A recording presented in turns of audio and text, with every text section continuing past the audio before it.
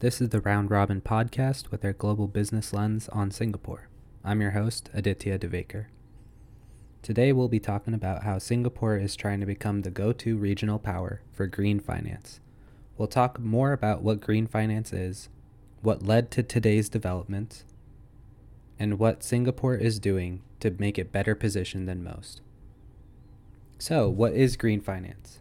Essentially, it's how banks are creating climate-friendly loans, allocating billions of dollars for investments, and creating carbon credits for businesses. We'll talk about carbon credits in a bit. But first, according to CNA Insider, a consortium of banks have pledged billions of dollars by 2025 to create a portfolio of green investments for Singapore and the surrounding region. OCBC Bank has allocated $18.5 billion US dollars, while DBS Bank has allocated $14.8 billion US dollars by 2024. What this will do is allow banks to slowly turn what they once thought were risky and low-profit investments into long-term diversified investments. Still, this hypothetical from Willie Tanoto, a director of Fitch Ratings Singapore, a global credit rating agency, gives you the bigger picture. If $10 billion is invested in green projects, that might sound great, but out of an investment portfolio of around $200 billion, this is not a short-term alleviation for climate change-seeking projects at all.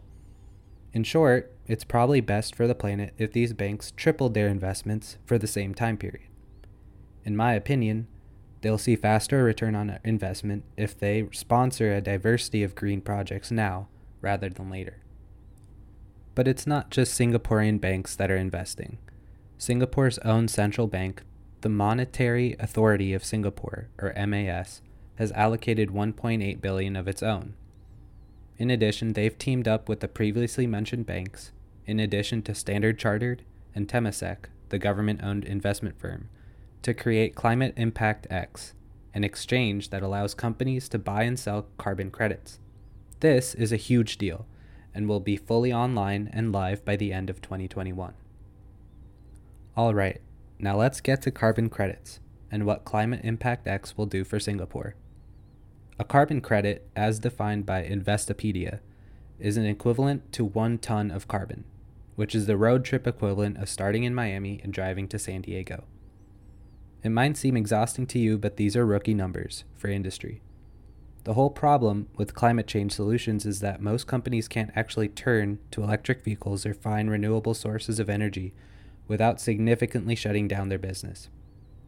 What carbon credits do, once you buy them, is it lets you officially emit a certain number of tons of carbon per year.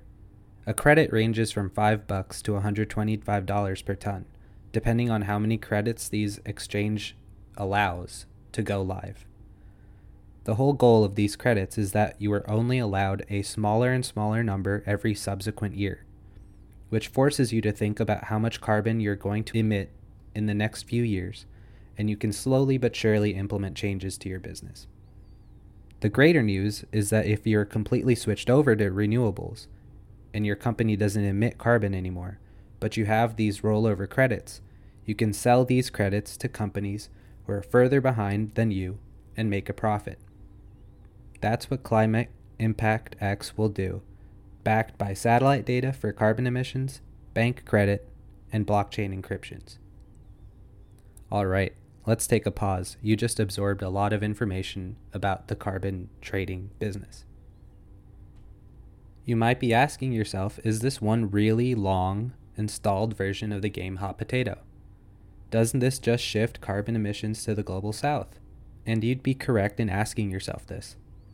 Politicians, bureaucrats, and world governments have been asking themselves how to limit carbon through the capitalist market-based system we live with for decades. These carbon credits aren't anything new, but have gone through a few different names and increased the number of steps to get to where we are today. We started off with a carbon tax, but because companies couldn't even stand to think of paying a tax per ton of carbon, they lobbied world governments and got out of it. For more on carbon taxes, read anything Arnold Schwarzenegger has said when he was governor, or my favorite, Robinson Meyer's obituary to the carbon tax. We then modified it into what we called cap and trade, which is essentially how I described carbon credits, but it's limited to regions.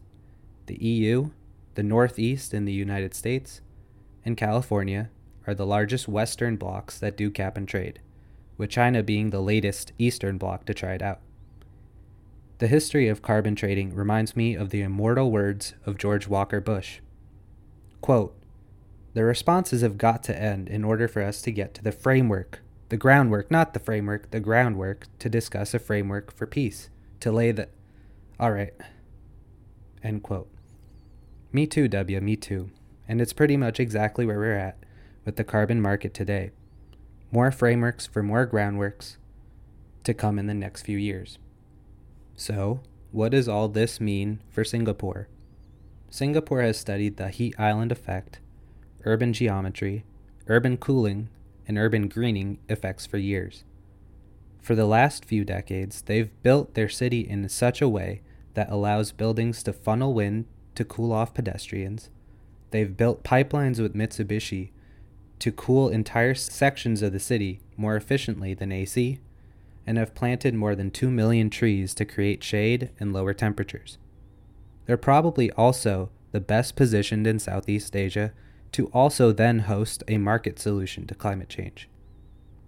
As I've mentioned earlier, it's probably not enough by the timelines the banks have given, but it's an incredible start, and they will be the hub that spearheads Southeast Asian climate change initiatives